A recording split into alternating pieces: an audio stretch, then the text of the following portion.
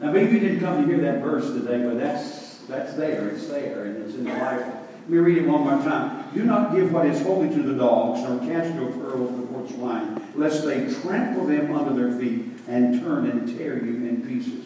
And then one more verse is found in Mark chapter 6, verse 11. Mark chapter 6, verse 11. And whoever will not receive you, nor hear you, when you depart from there, shake off the dust under your feet as a testimony against them. Now notice what Jesus is saying here. This is his word. Assuredly, or these are his words, assuredly I say to you, it will be more tolerable for Sodom and Gomorrah in the day of judgment than for that city. Father, add your blessings to the reading of your word. Speak it to our hearts. In Christ's name, amen. Again, they do have copies of this. You might want to get a copy of it because this is going to be an interesting study. Ironically, most of you remember what we started the year 2015 off with was the book of Mark. And how that Mark wrote primarily to the Gentiles. And he wrote that we would get outside of the four walls of where we are and reach out to people. And this year has been spent mainly from the pulpit each Sunday morning telling us to reach the unsaved, to reach the lost, to go out and spread the gospel. And yet here, the last Sunday in 2015, the pastor has the audacity to preach this sermon. Well, stay with me. Because, it's God's Word. One of the hardest things to keep in church is balance. You're always running between death and a nut. And you want to make sure that you have balance when it comes to the Word of God. And so as we go through this, look at the introduction that we have for us. Sometimes preachers, elders, and other concerned Christians spend too much time on those who do not appreciate the gospel. We're often hesitant to give up on someone whom we believe to be a good prospect for the gospel. However, when our Lord sent out the apostles on the limited commission, he said, and whoever will not receive you, nor hear you when you depart from there, shake off the dust under your feet as a testimony against them. In other words, he's saying here, when we read this scripture, those who do not receive the gospel will receive a worse fate than Sodom and Gomorrah. Now this is hard. And this message, it can really, I believe, help us to understand what God is saying to us when it comes to reaching the unsaved. But also when it comes to reaching people or trying to reach people that you can't touch. And I'm going to say this. I believe a lot of energy is spent by Christians, believers, church members. A lot of energy and time is spent on people that has absolutely no will to serve God or be part of the church or part of the kingdom of God. Let me say this, and this is very important. This verse, Matthew chapter 7, verse 6, is taken from the Sermon on the Mount. And there, in this chapter, beginning with the first verse of the 7th chapter, Jesus is saying, don't judge people. And yet, Pastor, you're telling us we must either judge or discern where people are in order to keep this Word of God true to our own selves. There is a difference between judging and discerning. We're not to judge. We're not to certainly look at anyone critical. But we are to discern where that person is. Look at Roman numeral number 1. Jesus associated with sinners. You know, Christians that are on the verge of backsliding, becoming cold and indifferent, and they're out in the world, they're associated with sinners, And they're using Jesus' own words or the Scripture's own words, that he was a friend to sinners. That he associated with people like Levi. And we talked about that one of the first in January, one of the first sermons, or the first of the year, one of the first sermons we preached was when Jesus called Levi, and then he went to Levi's house for a party.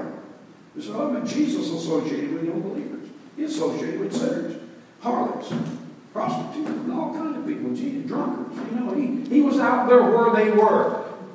But there's a difference in what many people believe Jesus was doing and actually what he was doing. Why did Jesus associate and spend, look at your outline, spend time with sinners? Jesus never associated and was necessarily friends to the unrepentant sinner. Jesus tells us the exact reason why he hung with sinners. Look at Mark 2:17. Mark 2:17. When Jesus heard it, now they were accusing Jesus of associating with the sinners, the unbelievers, the riffraff. In fact, I preached one sermon first of the year associated with the riffraff. So they accused him. But notice what Jesus said. When Jesus heard it, he said, those who are well have no need of a physician, but those who are sick. I did not come to call the righteous, but sinners to repentance. Now, notice what we have. We go to the doctor for what reason? To hang out? How many of you go to the doctor's office just to hang out? How many doctors come to you, or how many doctors are in the office just to hang out with you? They don't. You go to the doctor to get healed. And the doctor associates with you, deals with you, with the fact that he's there to make sure that we're healed or that we're well. So Jesus is saying here plainly, it's those that are sick that needs a physician. We go to the doctor to get healed. We go with purpose and intent. It's not to hang out, it's to heal. So when we hang out with sinners, if you want to use that word, it's that they might get healed. But they can't get healed until they repent. Look at number 4. Jesus hung out with sinners not only to reveal their sin, but to simply to bring them to repentance. Amen. Not to partake of their evil, not to laugh at their jokes. But we deal with the unsaved, that they might be saved, that they might be delivered, and that they might be set free. And the church and the world is becoming so near alike, you can't hardly tell the difference between them in some ways. Casting your pearls before the swine. I'm not against dogs. Now, you dog lovers, please don't get angry with me, okay? This is what the Scripture says. It says, don't cast your pearls. Or he says, do not give what is holy to the dogs.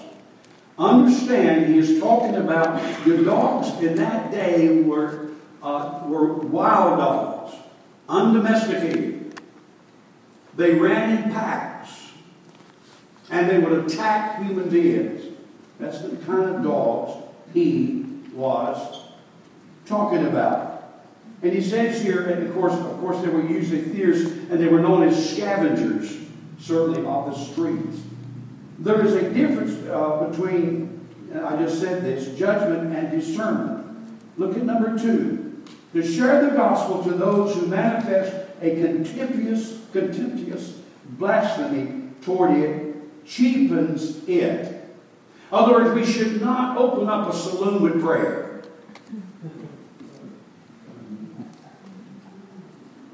Now we don't call them saloons now.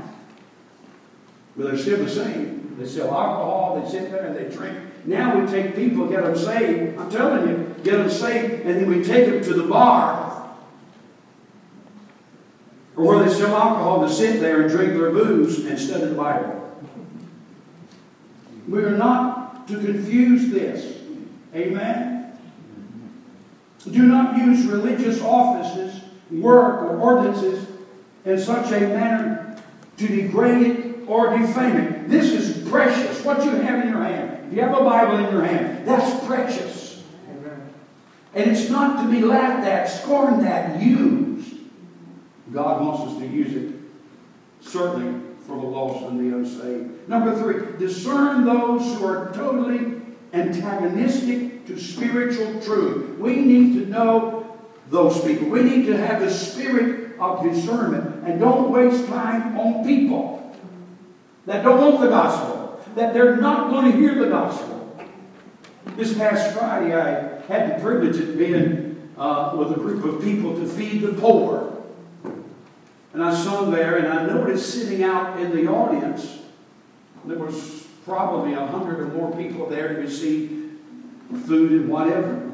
I noticed a man sitting in the audience 35 years ago. I tried to help that man. 35 years ago, he wanted the church to buy him a moped.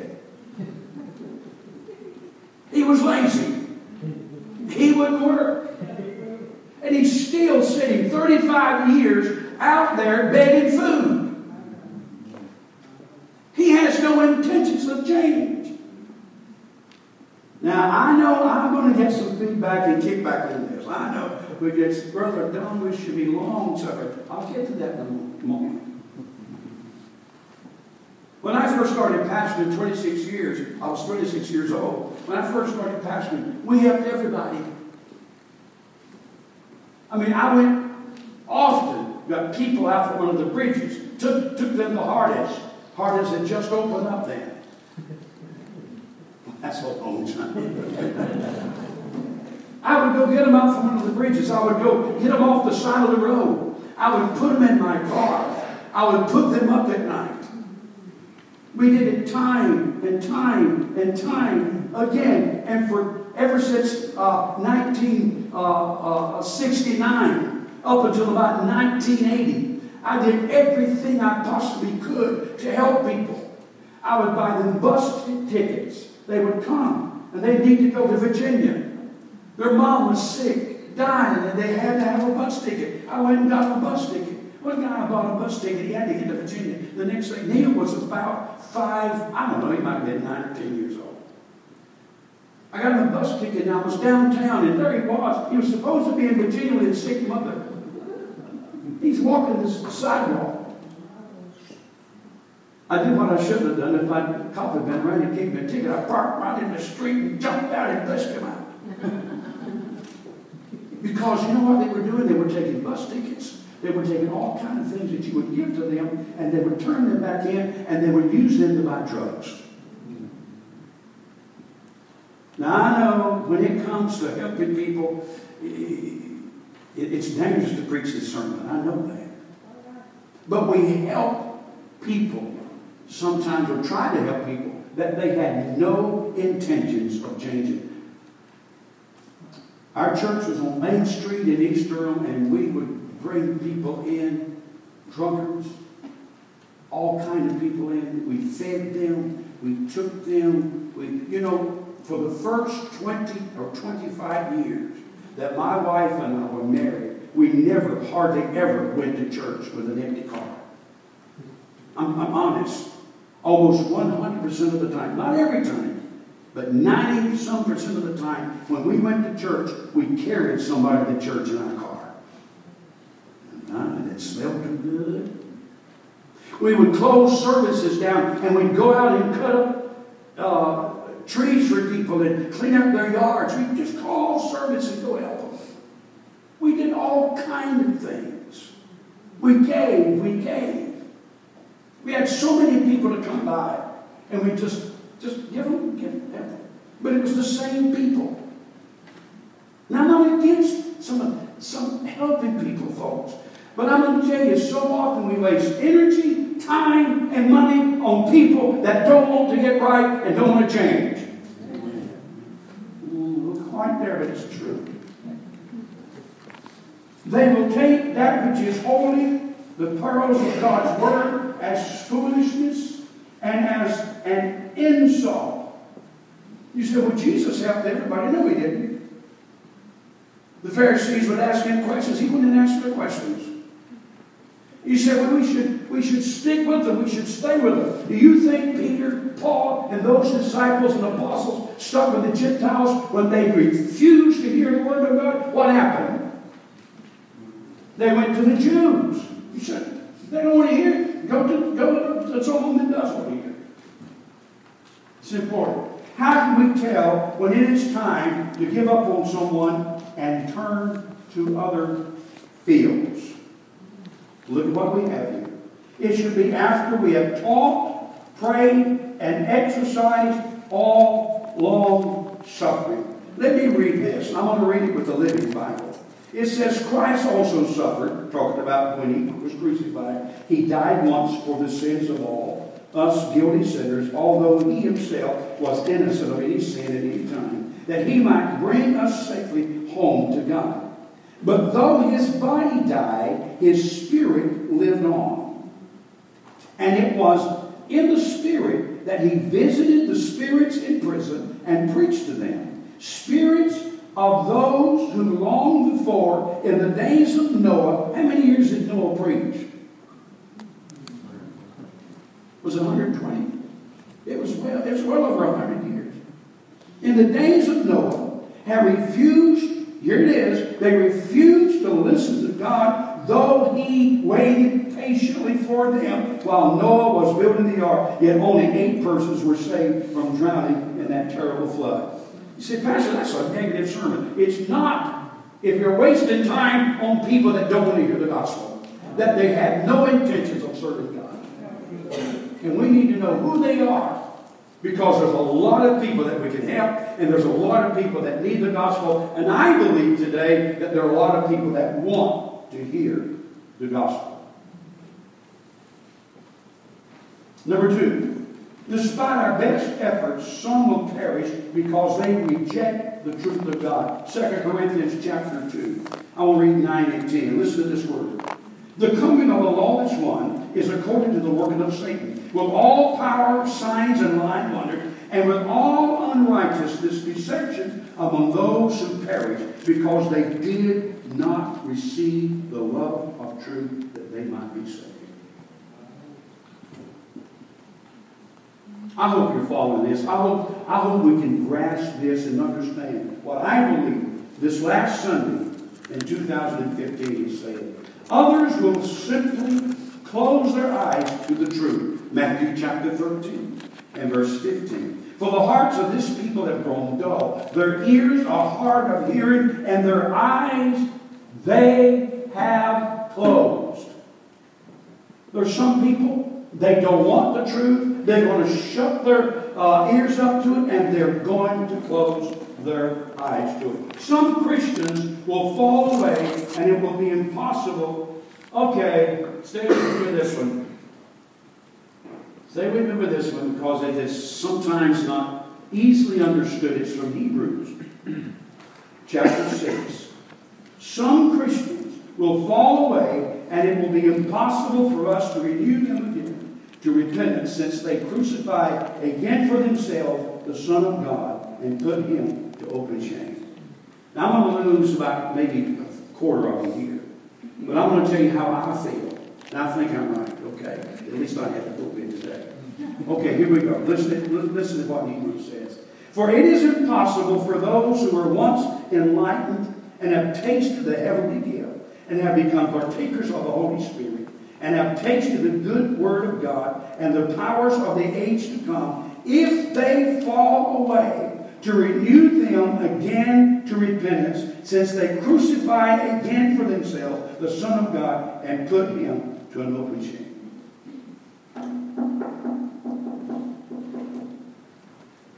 Are you saying today, preacher, that there are people that are actually saved, that they backslide, and they're lost, and they go to hell? Yes.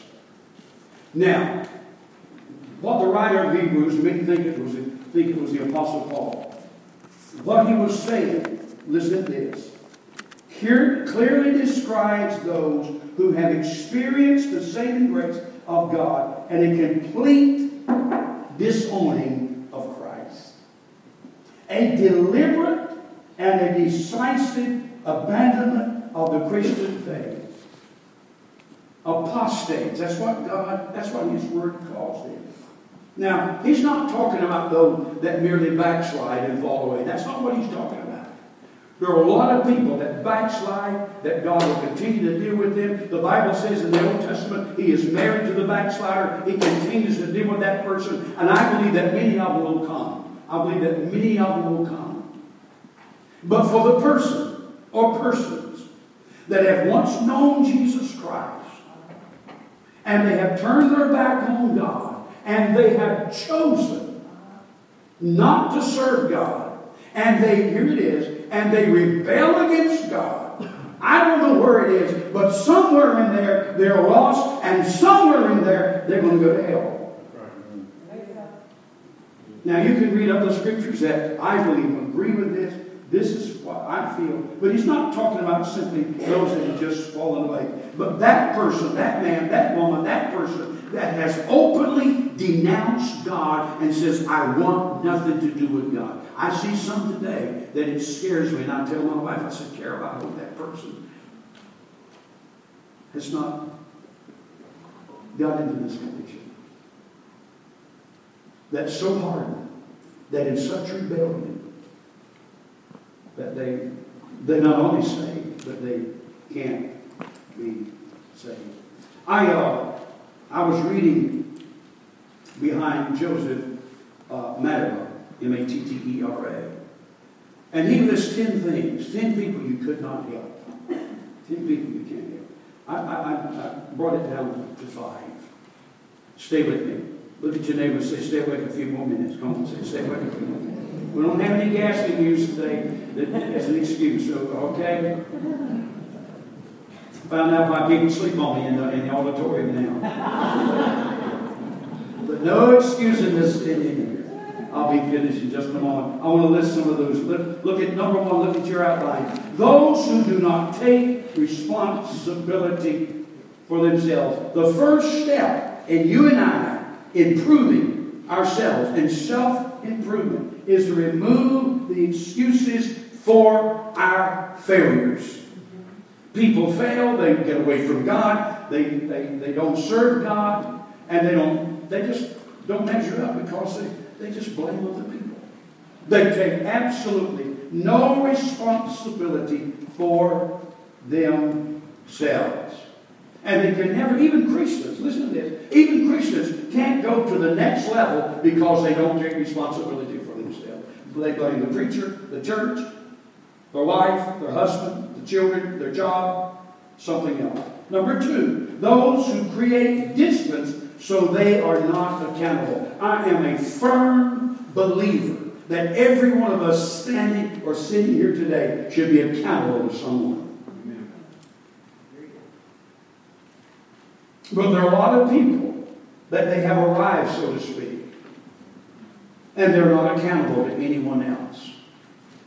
And so you take, for instance, they won't get close to anyone. They keep distance from anyone so they won't have to be accountable to them. In fact, they won't go to a church long enough for the preacher or the leaders to know anything about them. And if they start finding out anything, they leave and go to other churches. That's why you see so many church hoppers. And that's why so many, I'm not against mega churches, thank God for them. But that's why you see so many people at sometimes going to mega churches because they can hear the Word of God preached, but they don't have to be accountable. They can get lost in the crowd, and they do not have to be accountable. You start preaching the Word of God, you start requiring accountability, and folks will pack their bags and they will leave. They don't want to be accountable. Number 3, those who live in self-deception. Self-deception. There are many who are living lives of denial regarding their relationship with God, regarding their relationship with each other, their husband, their wife, even regarding themselves. They live in a state of constant self-denial. If I ask every one of you I believe you could tell me you know some people that live in that state of denial. They won't be honest with themselves. I found that out, and this started changing after, let's say, and I'll go back to the figure I used earlier, about 30, 35 years ago.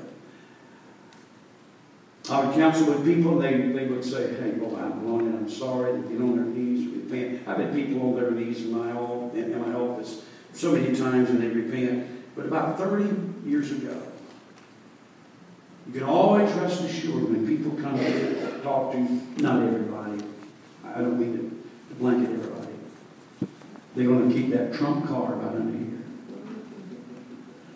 Then I'm going to be honest with you. So many people. God can't bless you. God can't use you. God can't save you until you open up and be honest with yourself, honest with God, no matter how bad it hurts. You know what the Bible says? It says, confess your trespasses, your sins, to one another and pray for one another that you may be healed. Of course, the effective, fervent prayer of a righteous man avails much. How long has it been since you've confessed your faults to someone? We don't like to do that, do we? I don't. We're to confess our sins. Now, man can forgive our sins, but we need to confess our faults. We need to be open, honest, transparent when we get to that. Those who do not want to pay the price for success. I believe Duke won the football game yesterday, didn't they? Woo, woo, woo, woo, woo. 61. I'm a Carolina fan, but I was pulling so much for Duke to win that game. Let me tell you why. It was the first bowl game they had won since 1961.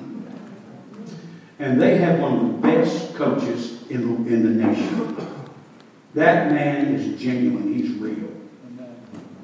And but let me tell you, they didn't win that game just by sitting around doing nothing. They paid the price for it. Those boys worked hard. Not just out there before the cameras. Before they ever got there, week after week, a month after month, they worked hard and it paid off. There's no telling how many times they practiced those plays. Over and over and over again. You see, we want to be successful without working hard. We want it all to come our way without paying the price for it. We want to be as spiritual as Joe or somebody else, as Sister so-and-so, but we don't want to pay the price to be that close to God and have that kind of relationship with God. It takes time, it takes prayer, it takes fasting, it takes believing in God, it takes walking and walking and walking with God. A lot of husbands and wives want a successful marriage without paying the price for it. My wife has paid an awful price for being married to me.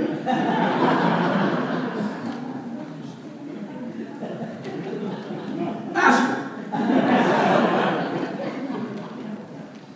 And we have the best relationship.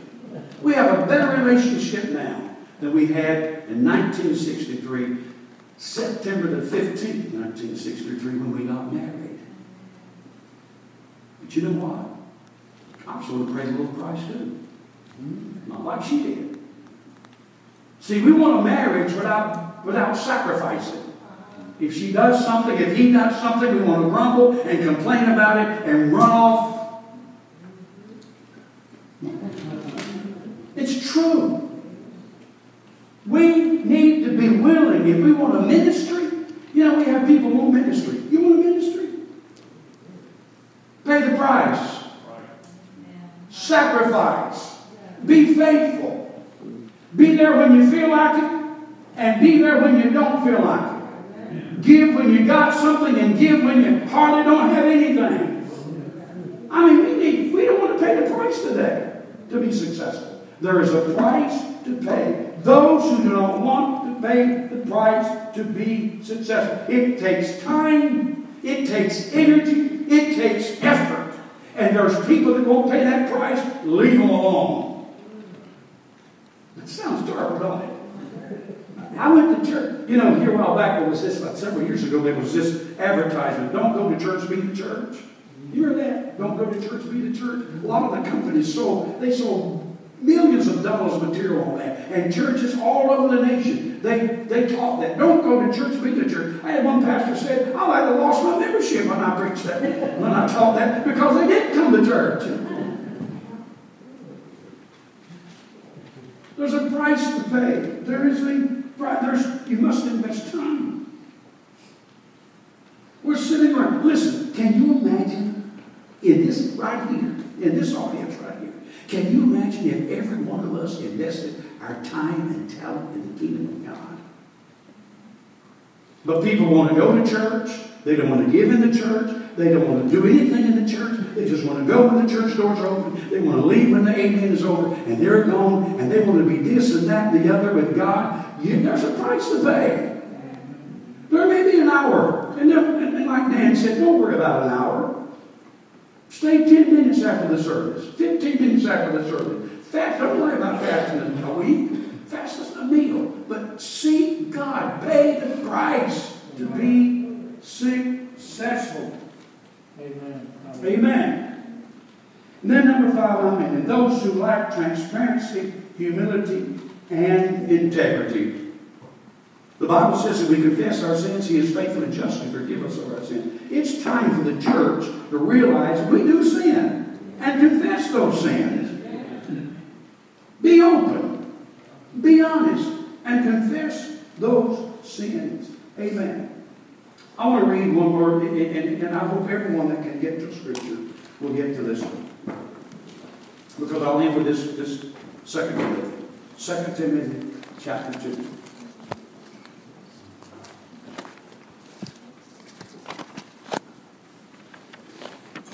Second Timothy chapter 2. I'm going to read. Brother Man, what translation do you have there? Give me the King James or New King James. New King James. What verse? You're supposed to be spiritual enough to discern.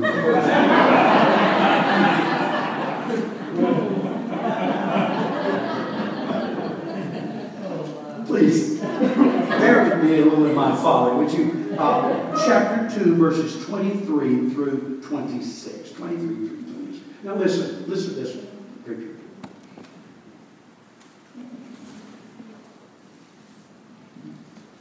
But avoid foolish and ignorant disputes, knowing that they generate strife.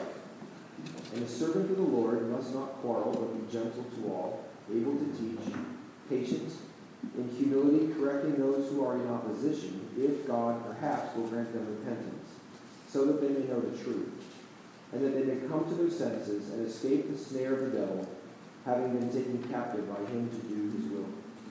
Thank you. Listen to the NIV, the New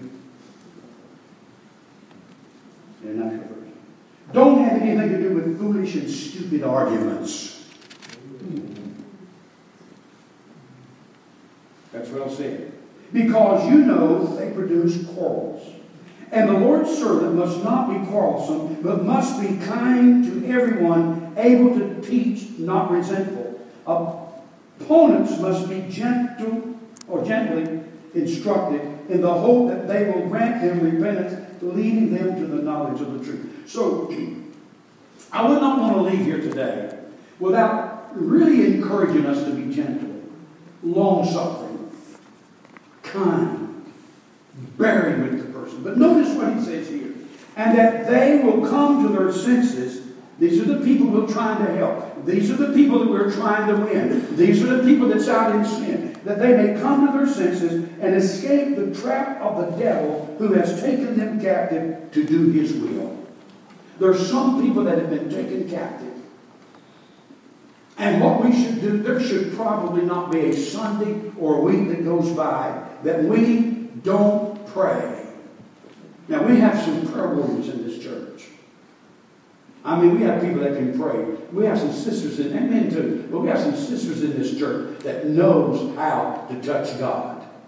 And I don't think there should be hardly a week, maybe even a Sunday, that goes by that we don't pray that the deceptive power of Satan be broken in this church service on Sunday morning. long suffering. Let's believe God. Let's spend time in prayer. On our knees. Pray. God, set them free. They're blinded, but set them free from Satan's deception. And that's what's happened. That's what's sitting in with people today. And we need to pray against that. And the only thing that will break that is the power of God. God's people calling on Him. God's people praying and interceding. There is a thing about intercession that is so vitally important. Many of you, listen to me, many of you have the prayer of intercession. You have that gift, that it's not necessarily a gift, that ability to pray and see something happen, interceding, not only for the church, not only for our nation, but also for individuals. And I believe in God that we're going to see some mighty acts of God in there on Sunday morning because the church dared to pray and break that spirit of deception of the eyes and the minds of the people that come to this church. Wouldn't that be great? Let's believe God. Let's believe God. It's going to take a sacrifice. It'll take a sacrifice in order for that to be done. One of the things I'm praying for in 2016 is that God will help us to seek Him with all of our heart. I hope we'll purpose in our hearts to seek Him with all of our hearts. And pray for the unbeliever and the unreached, and that they will surrender their life to Jesus Christ. And they'll want what we have, not reject it. What I've shared this morning was simply a balance to help us understand that there are certain people that we need to say, hey, God, they're in your hands. I've spent years of energy, time, prayer, tears before you for these people. Listen, not that we're going to quit praying for our loved ones. We'll never do that. Not that we're going to quit praying for the prostitutes and the drunkards and the people in this city that's committed these awful murders that Brother Larry talked about. We're going to pray. But when it comes to helping certain people that you try to invest your time, invest your money in those people's lives, and they simply say no, then it's time to go to someone else that receives you, accepts the gospel, and you preach and teach and win that soul to the Lord Jesus. Come and play me a song, Sister Jean.